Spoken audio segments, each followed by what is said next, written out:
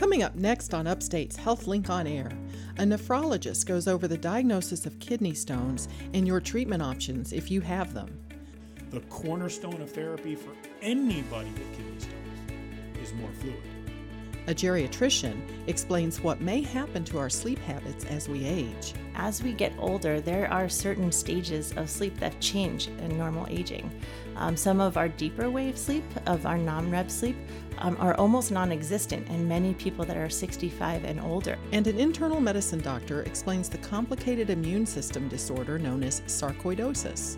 Some people, they come to know about sarcoidosis when they present with some symptoms like shortness of breath or vision problem or skin rashes or other symptoms of affected organs. All that and a selection from The Healing Muse coming up after the news.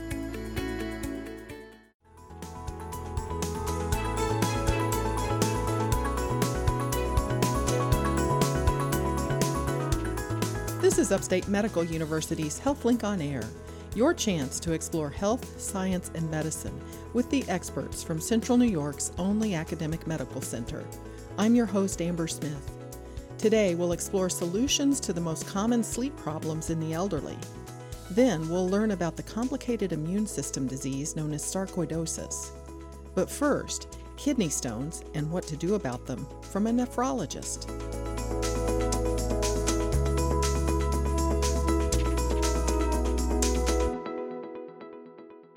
Today, we're going to get an overview of kidney stones from Dr. Stephen Knoll, a professor of medicine at Upstate who specializes in internal medicine and nephrology. He's with me in the HealthLink on Air studio. Thanks for being here. Oh, thanks for inviting me. Now, what are the first signs of kidney stones?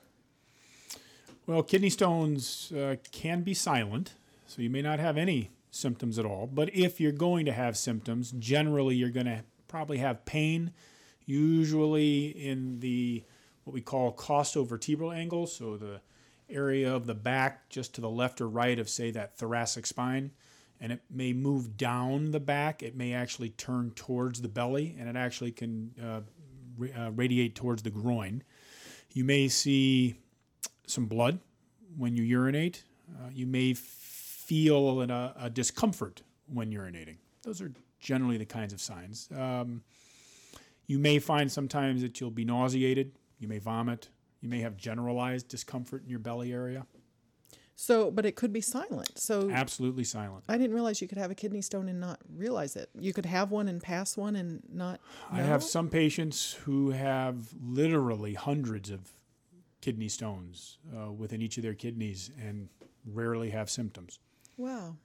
Now, let's talk about the epidemiology Sure. of a kidney stone. What is it? Well, if you think of urine as water with stuff in it, and that stuff is generally the stuff that the body is trying to rid itself of, the poisons that we all make, but also just generally the things that we may be eating or drinking or producing that we need to get rid of to just keep things in balance. Waste products. It can be waste products, and it is, but there can be other things too, like we eat salt and we eat potassium and calcium, and our bodies may get rid of some calcium from their bones, and the body has a job to try to maintain balance, and the kidneys help to do that.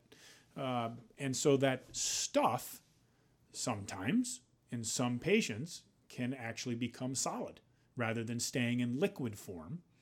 And when that happens is when you run the risk of making a kidney stone. So do kidney stones affect men and women equally? No. If you look, generally speaking, men outnumber women in terms of those that make kidney stones, although over the last 20 years, that difference is shrinking.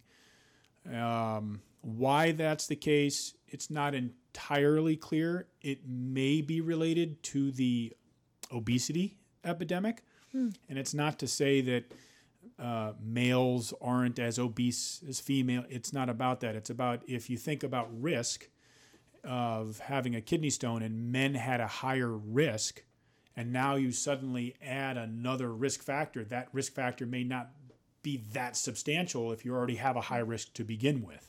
Okay. And that's one of the theories as to why we're seeing more women now develop kidney stones than they were in the past. But still, men outnumber women. And is it an adult issue, or do you ever see children with kidney You stones? do. You see children, and generally speaking, if you see a child with a kidney stone, more often than not, it will portend a diagnosis of something that may be a larger disease, meaning it's not just a kidney stone. Maybe they were born with some type of disorder that's not only affecting the kidneys, but other parts of the body. And it generally demands a very good evaluation by a pediatric nephrologist. But speaking to diabetes and obesity, we're seeing that they are on the rise in the pediatric population. And so stones now are also becoming more common in the pediatric population, independent of those other types of diseases. All right. Well, when should people seek care? If they've got a kidney stone or they're having the pain that might lead you to believe it's a kidney stone, at what point do they go to the hospital? At what point do they call their doctor? You know, I always find that I think it's easy to say, well, clearly, if you're having the worst pain you've ever had, you shouldn't wait on it. You need to seek medical attention. And it's probably not something you should say, I'm going to call my doc and they'll get me in the next few days. If this is extreme pain, which kidney stones can be, if you talk to women who have suffered from stone pain, most, if not all, will say, I would prefer going through labor, assuming they've had a child, than suffer from the pain of a kidney stone. So that's the kind of pain we may be dealing with. You have that kind of pain, you need to seek immediate attention. If you see blood in your urine, I would hope that would be an alarm to anybody to say, I need to seek medical attention.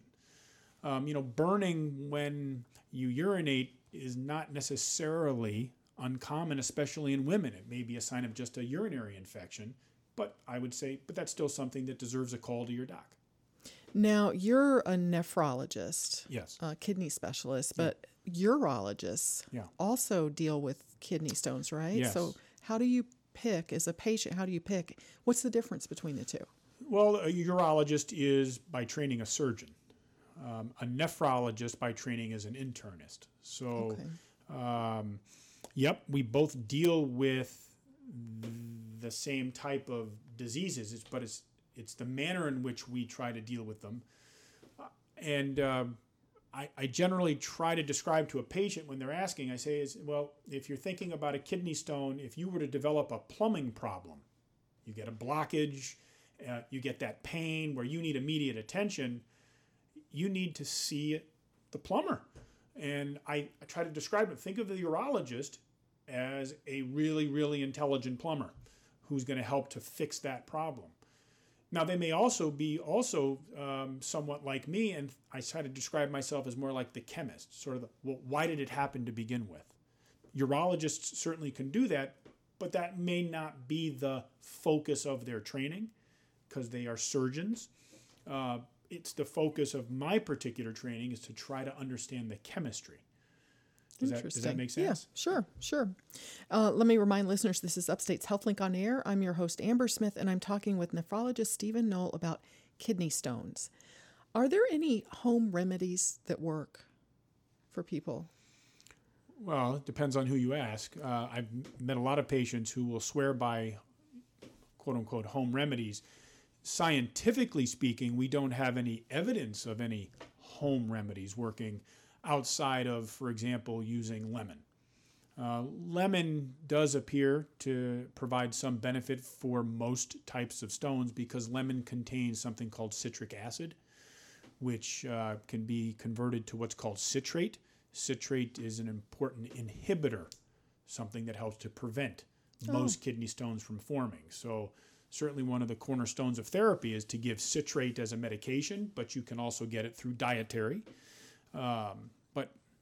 But you can't just drink tons of water to flush it through. Well, see, I apologize. I don't really consider that a home remedy like a concoction, but absolutely the cornerstone of anything when you talk about chemistry, right? We're talking about, Is it existing in a gas, a liquid, or a solid? We want it to exist in a liquid form. Well, if you've got stuff that's sort of making solid, well, then you need more liquid to try to dissolve it back into the solution. So the cornerstone of therapy for anybody with kidney stones is more fluid. Well, what kind of fluid? Water's always a great choice. Good choice. Yeah, Okay. generally, the liquids you'd perhaps want to consider avoiding, trying to keep it simple, would be things that contain fructose. Fructose can be converted to things that can increase your risk for making a stone if you're at risk for making stones. And then dark colas. Dark colas, generally, they have what's called phosphoric acid, which itself can be a risk. But the light, the light colas, the 7-Ups, the Sprites, water, coffee, tea, really, it's very little evidence that those are problematic. Really, it's only the two that I named. Now, how long does it take for a stone to pass once it's identified and you know someone has it? Yeah, passing of stone really isn't, that's a hard question to answer because a lot of that depends on where it is and how big it is. So, common sense would tell you if it's a smaller stone, then it's probably going to be easier to pass than a larger stone. And if it's in a particular location where gravity can help to move it out, then it may be more apt to move out. So size and location are really the important things to understand in terms of deciding what's the likelihood. And that's where a urologist can help you. I read recently about the Broncos head coach was coaching while he was passing a stone. Oh yeah, you hear some people will manifest their symptoms in ways where it may not be that every stone is like labor, right? Okay. Because remember I said stones could also be silent. Some people are like, I got an ache. Some people who have kidney stones and have had them for a long time, they are so used to it as well that it may not be as severe. So that's always why it's so difficult to say, yes, this is clearly a kidney stone. It's only when it's like what I described, blood in the urine, pain when urinating, and that excruciating pain in your flank area, that a stone is very likely. So when you meet a new patient with suspected kidney stones, what do you go about? How do you go about diagnosing and treating them? So most of the time it'll be my urology colleagues, either here or throughout the region, who will ask that I see a patient of theirs because they've had kidney stones. I will, of course, do my own history and learn as much as I can about the patient, but that will also include an extensive dietary history. I want to try to understand what it is they're eating and whether that may be increasing their risk, understand what they're drinking and whether that may be relating to their risk. And we also do a what's called 24-hour urine collection. So we literally collect urine. We ask the patient to do this. For the first visit, we ask them to do it on successive days, preferably on a working day and a non-working day because our diets are different. Sure. Right? And we will then look together at those what we call urine chemistries and then be able to see if we can identify patterns that may identify diseases that we will then investigate for further. But also, okay, I see what your risks are, and while we're investigating these other possible diseases, here's what we can at least do to try to mitigate risk. Okay. What's a metabolic evaluation? That would be a metabolic evaluation when you do those 24-hour urine collections, and then by looking at the results of those collections, deciding, for example, if I identify a patient who may have a lot of calcium in their urine, which is a very common metabolic abnormality, for those that have kidney stones, then that's gonna trigger me to say, okay, I need to do a bit more now. That may include some additional blood work to identify a possible explanation for why there's more calcium in your urine. Okay. And that's all what we call the metabolic evaluation. So someone who has high calcium in their urine, high levels of calcium in their urine, would be at an increased risk for kidney stones. Correct. Perhaps. Are there other factors that would put a person more prone to develop kidney stones? So if you look at risk factors would be probably to sort of tie it up, risk factors for any type of vascular disease, high blood pressure, diabetes, high cholesterol, known heart disease. Vascular disease itself seems to be associated with a higher risk. It doesn't mean that that's the cause, but there's clearly a relationship. And we definitely see heavier patients, diabetic patients, patients with high blood pressure. We see those patients at having higher risk, and there are patterns, metabolic patterns, that you can see in the urine in those types of patients. And then what about dehydration?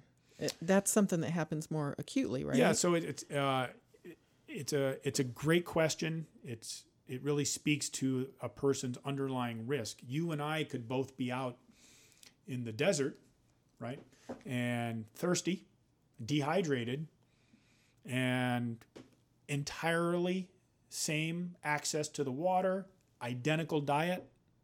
I may make a stone and you may not make a stone. How come? And that speaks to that underlying risk. So being dehydrated doesn't mean the same thing for everybody. Wow. So that's why when we talk about treatment, I'll see patients who we say, you need to drink generally enough liquid to make about 3 liters, so about 3/4 of a gallon of urine a day. And they may come to me and they may say, I'm doing that, and I'm still making stone. And I'll say, I believe that you're doing that, but you're clearly not drinking enough for you. You're definitely drinking enough for someone like me. I'm not making kidney stones. I may not need that much urine, but you need more. And the other thing I tell them is the kidneys aren't necessarily forgiving. They don't care what you do for 6 days out of the 7 days. If that 7th day you are dehydrated, you went to the New York State Fair and you had a high salt, right? The kind of diet that would increase your risk, and you were out in the sun, you got dehydrated. That just may be the time where the urine is now at risk for starting to make those crystals. So it sounds like it's very individualized. It is. What it is. Well, thank you.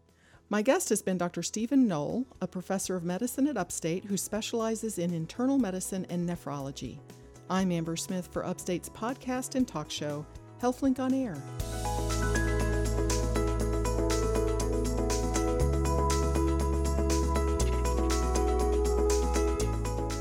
Next on Upstate's HealthLink on Air, common sleep problems in seniors.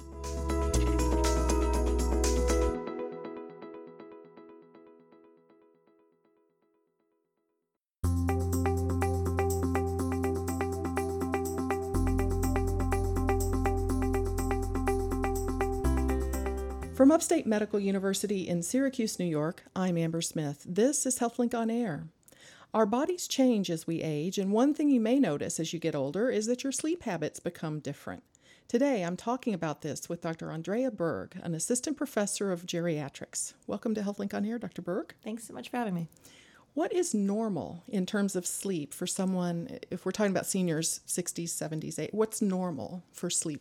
There's definitely some things that change as part of aging, normal changes within our sleep pattern. So, we used to think of sleep as just sort of being a time where we sort of powered down, but sleep has a lot of functions. And in about the 1930s, we developed EEGs, and we were able to plug in and see all these different waves and different patterns that happen when we were sleeping. It's a time of great activity of our brain while we're sleeping. So sleep has a lot of functions. EEG, that's a test of what's happening in your brain? Right. It's a little, it measures the electrical pulses through your brain. And so from that, we learned that sleep has a lot of different functions. There's different stages. There's REM, rapid eye movement sleep, and non-REM sleep.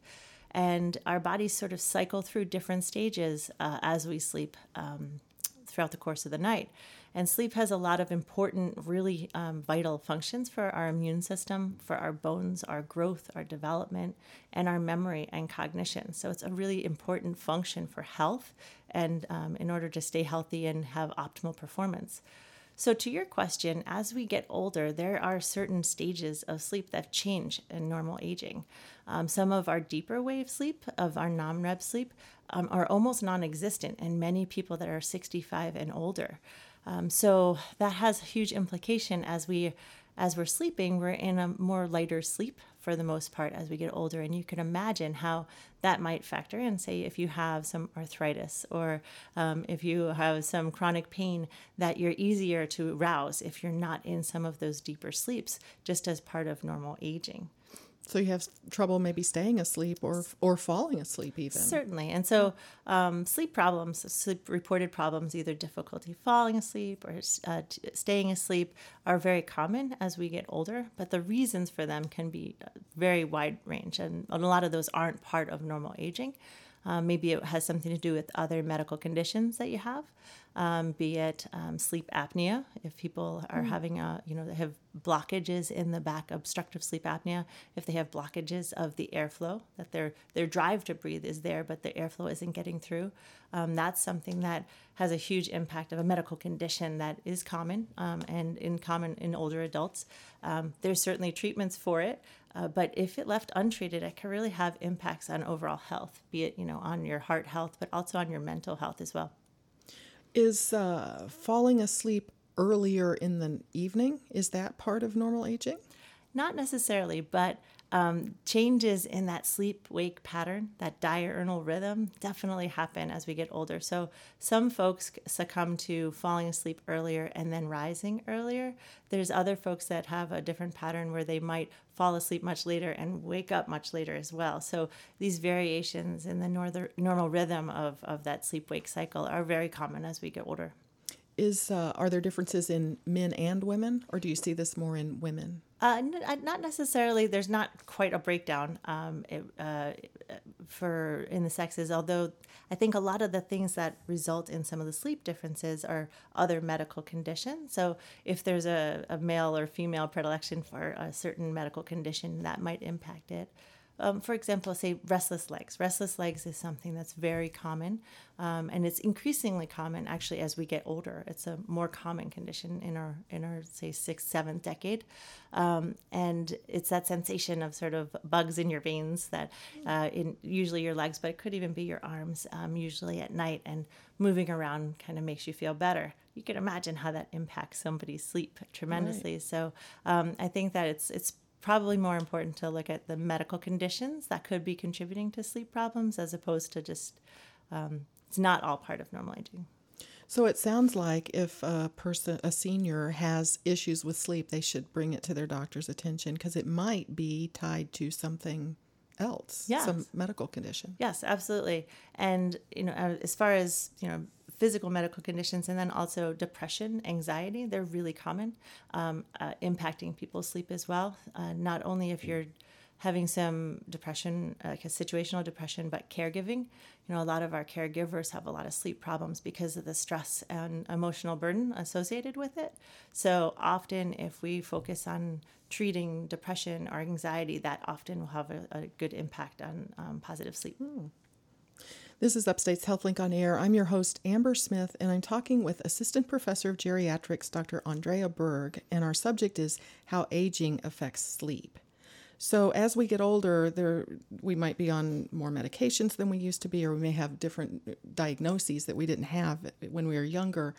Are there things, we've mentioned anxiety and depression, are there other things that have an impact on sleep, heart conditions, things like that? Certainly. So, and you mentioned medications too. So a lot of the medications that we're on, say, to manage some of our conditions like heart disease or other, or say if you have some cognitive impairment or dementia, all of these other medical conditions come with pills. And there's many ways that pills, the medications themselves, separate from the medical conditions they're treating, can impact sleep. So for example, for heart disease, if somebody's on a diuretic, that's going to make them have to void, and that's going to interrupt sleep maintenance. So the timing of which we take the meds it can be sometimes changed around a little bit so that it doesn't impact on sleep. Similarly, say for dementia, a common medication that a lot of people are on to treat some of the symptoms of dementia is something like donepezil. That class of medication can cause really vivid dreams and really active sleep. So if you take it too close to bedtime, often, again, it's a timing issue. It could really impact somebody's sleep. So sometimes it's not only the medical conditions, but the pills that we're taking and how we're taking them. Now there's medications for sleep too. But if you're an older person who's on medicines, does it become trickier to prescribe like another pill? Yeah, they're not. We don't love sleep pills. There's not a quick fix for sleep problems. So I guess the first approach would always be to try to figure out what's causing the sleep problem. What's the nature of the sleep problem? Like most things as we get older, it's often not one thing. So it's often multifactorial, and trying to look at it holistically, and then to realize that we're not going to lead with a pill solution. Sometimes it's taking away a med. Sometimes it's increasing our activity earlier in the day, getting more sunlight, getting into a more healthy pattern. So I'd say the first line treatment for sleep, after we try to look at underlying causes, like if there's pain, we should treat it. If there's emotional pain, we should treat it. But is to try to have really good sleep habits. So we call it sleep hygiene, for lack of a better word. But making sure that that our days are full, so that nighttime we're tired out, we're sleeping, we're not napping excessively throughout the day. So a lot of folks say, hey, I really need a nap. So that's fine, but try to consolidate it to one restorative nap in the middle of the day, as opposed to fragmented multiple naps, so that we don't interrupt our normal sleep cycle, that we're able to go through those normal cycles of the non-REM and the REM sleep and have a full restorative pattern. Also being mindful of what we drink. So alcohol sometimes people will drink it or take it rather for its relaxing effects, but it really changes the quality of our sleep, so that it's not the normal sleep architecture that you're having if you're under the influence of alcohol. So even a little bit could make us have even further lighter sleep, and people are more likely to wake up frequently, either to have to void or just because their sleep is really light. So I think a lot of people think of, a glass of wine or whatever is going to help them relax and sleep better, but you're saying maybe the opposite. Right. It might help you fall asleep, but your sleep maintenance will be negatively impacted. It's not the same quality of restorative sleep. Now, what about, there's a lot of sleep aids or supplements on the market, melatonin and different herbal types of things. Are those similarly frowned on to be used by seniors? Well, I guess the concern always is we don't want people to be too sedate and kind of clouded. So there's always an exchange, right? So a lot of the medications that people might use for sleep, either the prescribed or the over-the-counters, we want to make sure they're not too sedating. A lot of, say, like Tylenol PM, something that has Benadryl in it. It's really easy to get. It's over-the-counter. Benadryl has a really bad effect on our seniors because it'll cloud our thinking, and it could increase risk of falls. So those are usually the biggest concerns with the over-the-counter agents that are sedating of that sort, like antihistamines. They could increase our risk of falls and confusion. Interesting. So are there some changes that you would say that if a person's experiencing these, or if a person who's listening has a parent who's experiencing these, that it could be a signal and they need to bring it forward? Well, sleep is so important, and I guess we can't underestimate that. And we still need 7.5 to 8 hours of sleep ideally, and that doesn't change as we get older. So I think to remember how important sleep is on healthy cognitive functioning, that we need it to consolidate our memories and on our immune system and our bone health and our muscle health. So to really prioritize it, that it's not a luxury. So if people if they're not having good quality sleep and they're waking tired or unrested, I would bring that up in your visits with your providers, not with the hope of just getting a sleeping pill, but to look for underlying root and cause. And I would say can we use pills? Sure, sometimes we can, but I would want to target it to what are the underlying causes for the sleep, as opposed to just trying to put people out, to put people under. Is this an issue that a lot of your patients bring forward? It's a common Absolutely, thing. Yeah. Sleep is a huge issue, and I think it comes into play not for patients, but also for patients' caregivers too. If I have a patient who has dementia and their caregivers, if they're fragmented sleep, it's a huge burden on them. So it's not just an issue for one person, but an entire family. Well, I'm imagining caregivers, unless they have some help, if they're right, they're on all the time. Oh, absolutely. It's got to be hard. But again, I guess the best advice in the absence of other medical conditions for sleep would I first take a holistic approach of the non-pill version, and really, again, just bolstering our physical activity during the day, our mental and our social engagement, and then at night powering down, to not have phones or books in bed with us, to not have that bright light exposure. That bed is really, I tell patients, there's really just for sleep or sex, and that's it.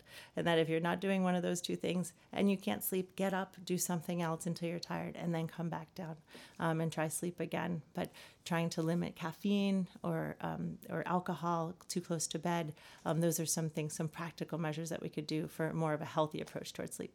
In terms of sleep hygiene and the aging body, beds, do you just go with what feels comfortable, or does the aging body need a softer surface or a more firm surface, or is it just preference? I'd say that's more preference. I guess I'd be more concerned with whatever you need to support your comfort, especially for getting in and out of bed safely.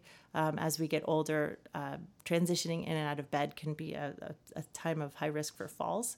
So I'd be more concerned with like the logistics, that you're well supported and that the physical environment around you is set up so that if you do have to get up, you're not putting yourself at risk for a fall.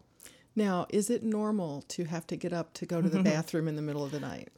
Yes. For the most part? Yes, and especially for gentlemen. I know often prostate issues come up, so people might have to get up more often. That's true.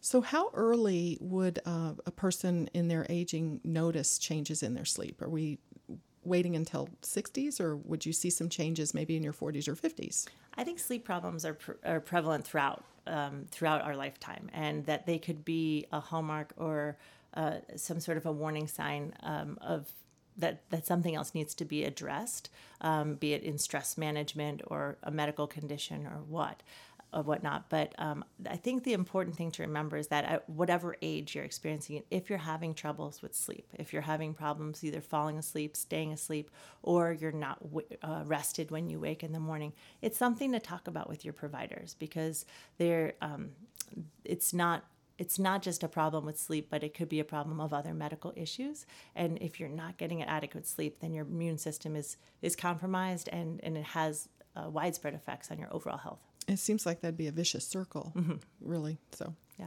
Well, thank you so much for this information. It's my pleasure. My guest has been Dr. Andrea Berg. She's an assistant professor of geriatrics at Upstate. I'm Amber Smith for Upstate's podcast and talk show, HealthLink on Air.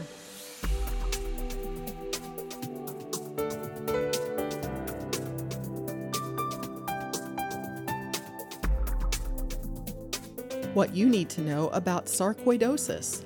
You're listening to Upstate's HealthLink on Air.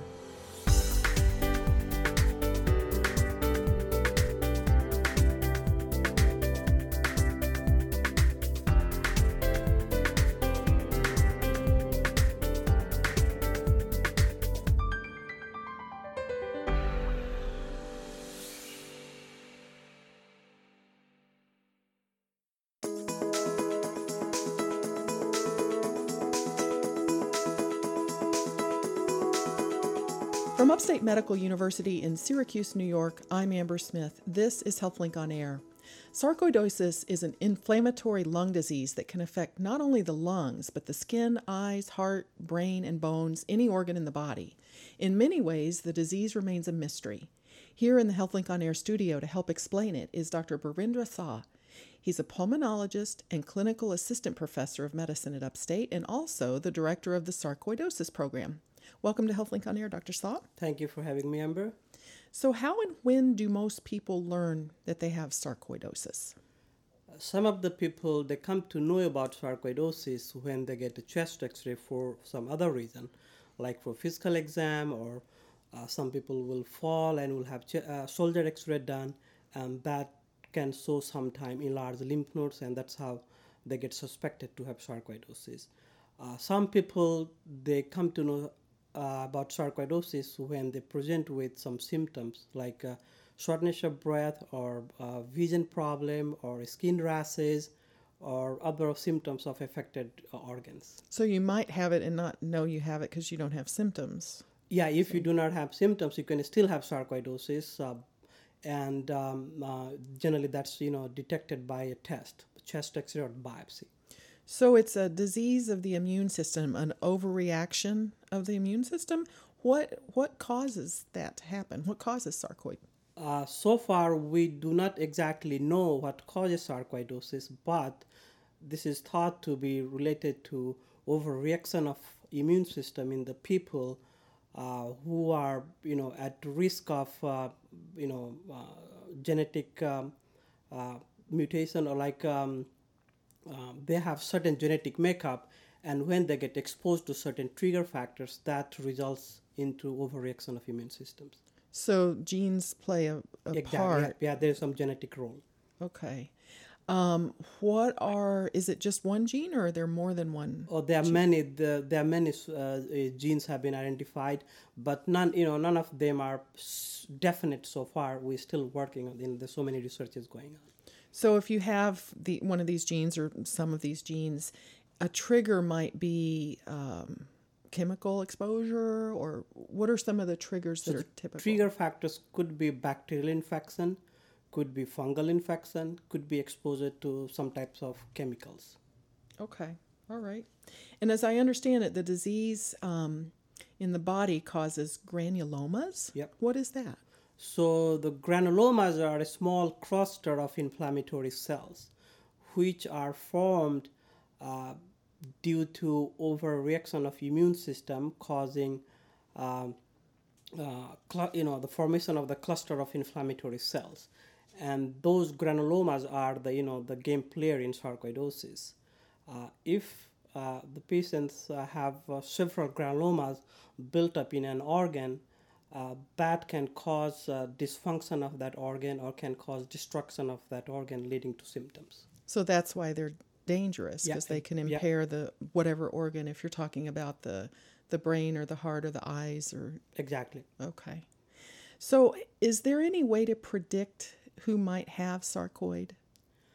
Right now, there is no definite way to predict, but the people with certain risk factors, can be at high risk of developing sarcoidosis. So what are the risk factors? The risk factors could be, exposure to, as I said, could be occupational, could be environmental risk factors, and environmental risk factors are people who handles insecticides, some inorganic particles, people living in moldy or mildew environment. Those are the environmental, and the occupational could be people working in metalworking factory, Navy, sweep, and the firefighters.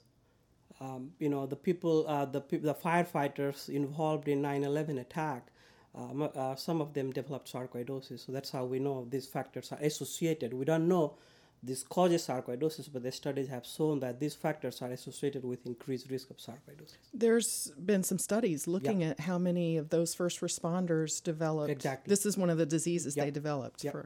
Wow. So does sarcoid run in families? I know we said there's a genetic... Yeah, it does run in family. The first degree relatives of the patient with sarcoidosis are at high risk of developing sarcoidosis.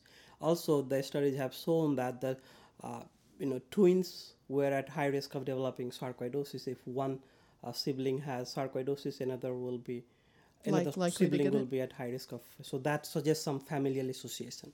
So is there a genetic test for it yet? No, as I said before, there's so many genes right now being thought to be associated with development of sarcoidosis. There's no definite gene, so we're not recommending that test right now. So it's a disease in the United States. What about the rest of the world? Oh, it's common worldwide, but it's more common in certain race. In United States, it's more common in people of African descent and Northern European descent. Northern European and African. Yeah. Okay. And does it affect men and women equally? Women are slightly at higher risk of developing sarcoidosis than men. All right. This is Upstate's HealthLink on Air. I'm your host, Amber Smith, and I'm talking with Dr. Birendra Saw. He's a pulmonologist and assistant professor of medicine at Upstate, and also the director of the sarcoidosis program. And we're talking about sarcoidosis. I wanted to have you explain what the typical course of the disease is. It typically shows up in the lungs first? Is that Yeah, right? the typical, as I said before, the sarcoidosis can affect any organs of the body, but the most common is lungs. 95% of the patient with sarcoidosis will have lung involvement. And also the course of the illness, half of the patients are asymptomatic and half of the patients are symptomatic. All the patients who get diagnosed with sarcoidosis can go into three different directions. They can remain asymptomatic if they were asymptomatic, or their disease can progress to the symptoms.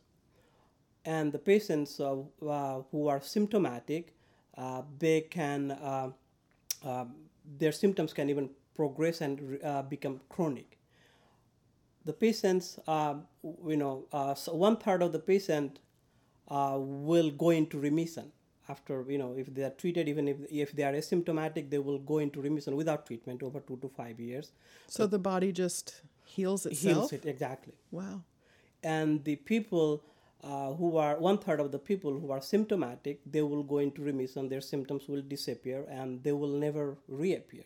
But even with that, there is small risk of relapse. That means the patients who go into remission, 5% of them can have relapse of disease maybe after 5 years, 10 years. I have seen patients relapsing after 20 years.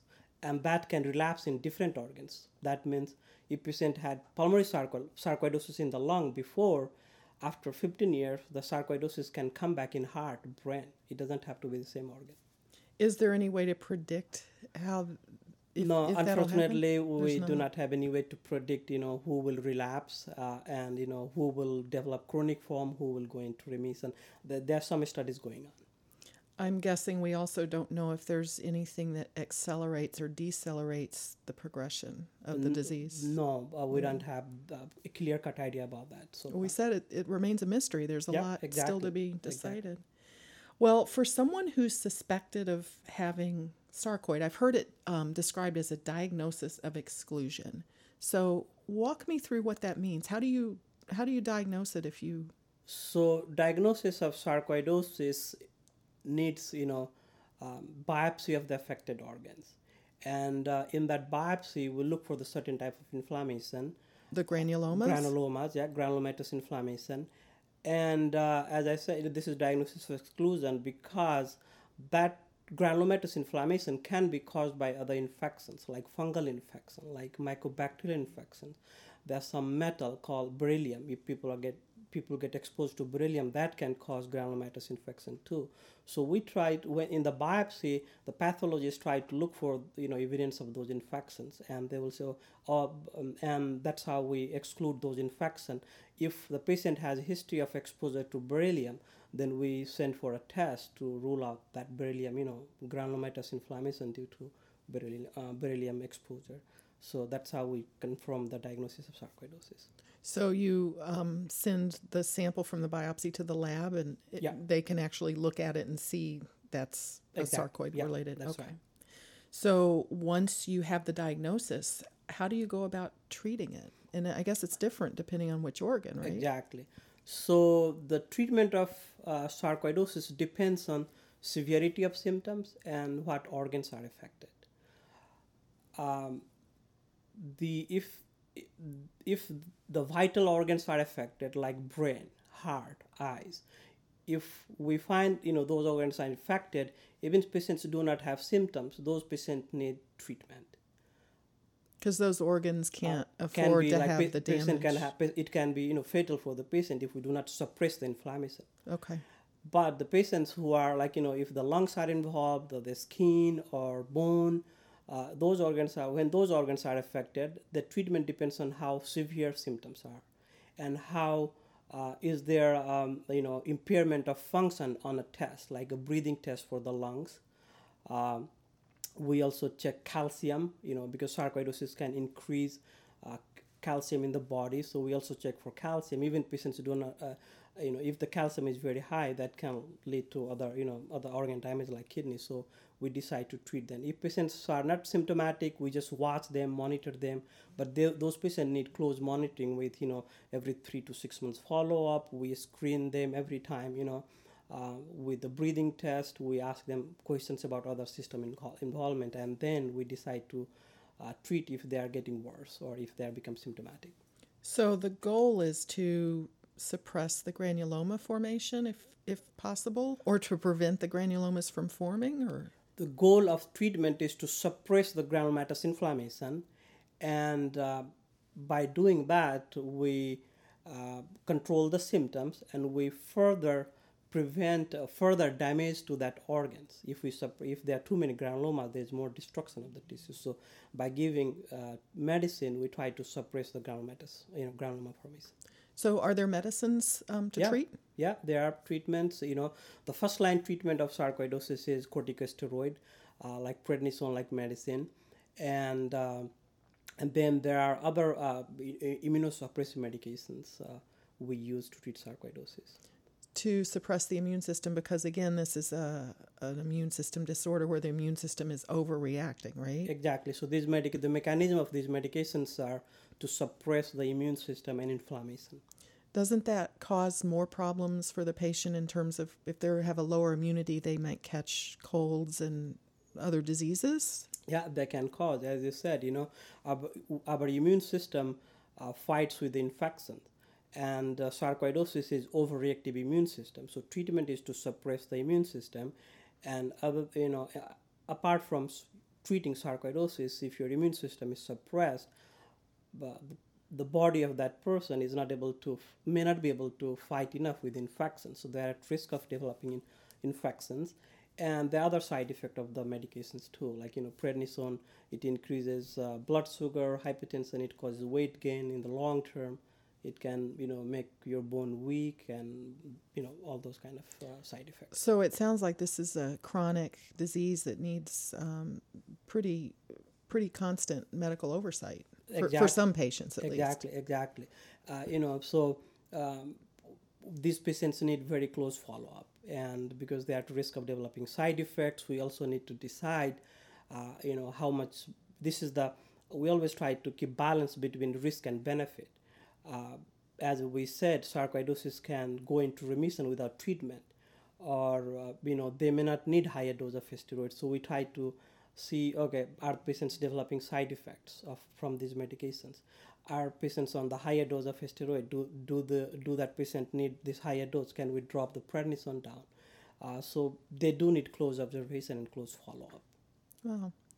So what sort of doctor does someone go to if they have sarcoidosis? Do they see a pulmonologist such as yourself? So, sarcoidosis affects lungs in 95% of the patients. So we as a pulmonologist know much more about sarcoidosis compared to other specialists. If the patient gets diagnosed with sarcoidosis, I will recommend them to find a physician who is specialized in sarcoidosis in that area. And there are some websites, sarcoidosis foundations to look at. The reason I'm saying that the patients with multi-system sarcoidosis, that means if they have multiple organs affected, sometimes they get confused because they are seeing a cardiologist who is treating cardiac sarcoidosis, they are seeing a pulmonologist who is treating eye sarcoidosis, they're seeing a pulmonologist, they're seeing nephrologist and all that thing, and different physicians are giving different recommendations, and sometimes the patients get confused. So if they go to a sarcoid specialist, that person can coordinate the care with all the subspecialties, and that can help to treat that patient's sarcoidosis better. Well, thank you so much for sharing this information. I think it's been very informative for our listeners. Well, thank you, Amber. Thank you for having me. My guest has been Dr. Birendra Saw, an assistant professor of medicine and pulmonologist at Upstate. I'm Amber Smith for Upstate's podcast and talk show, HealthLink on Air.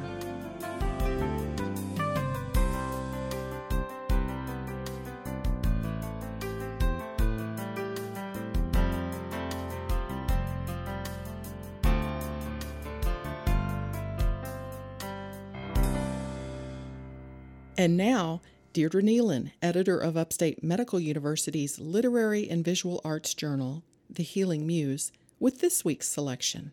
One of the powers of good writing is how it can conjure up a memory so sharp, so true, as to break open our heart. Laura Bonazzoli does this in her portrait of her great-grandmother. We can see the elder and the child who watches her. Here is Histoire to my great-grandmother Lavinia. From behind Mama's coat, I saw your arms flat, your funny cap with strings knotted at your throat, your head straining above the dense bands of bed that tethered your chest, your heart.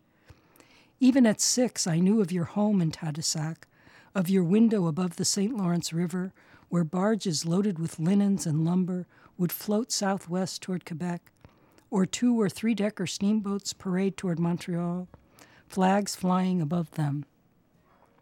I'd heard of the parties and servants and private tutors until the year your father died and your mother lost everything, Mama explained, on a speculator's bad advice. You came to New England and found a job teaching French, but married badly. He drank his pay with 7 mouths to feed, so you and your daughters stitched shoes in a factory where the windows were high and dirty and anyway looked on an alley. And when he died, you took a room in Morse's block until one day you forgot which way was home. That's how I understood it went. And since you now only spoke French, I couldn't ask if I was right, or why I couldn't see your wrists and hands, or why you lay so little at St. Jude's and not with us. Or were you happy there, or ever happy once you'd left your home above the river?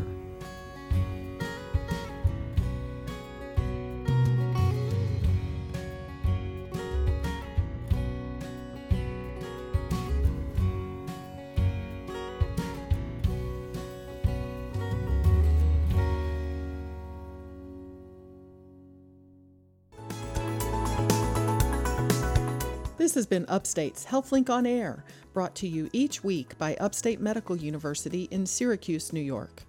Next week on HealthLink on Air, cardiac surgery, how to help children deal with tragedy, and what you need to know about Medicare. If you missed any of today's show, listen on demand on our website at healthlinkonair.org, or find a podcast in iTunes and other podcast sources by searching for one word, HealthLink. I'm Amber Smith, thanking you for listening.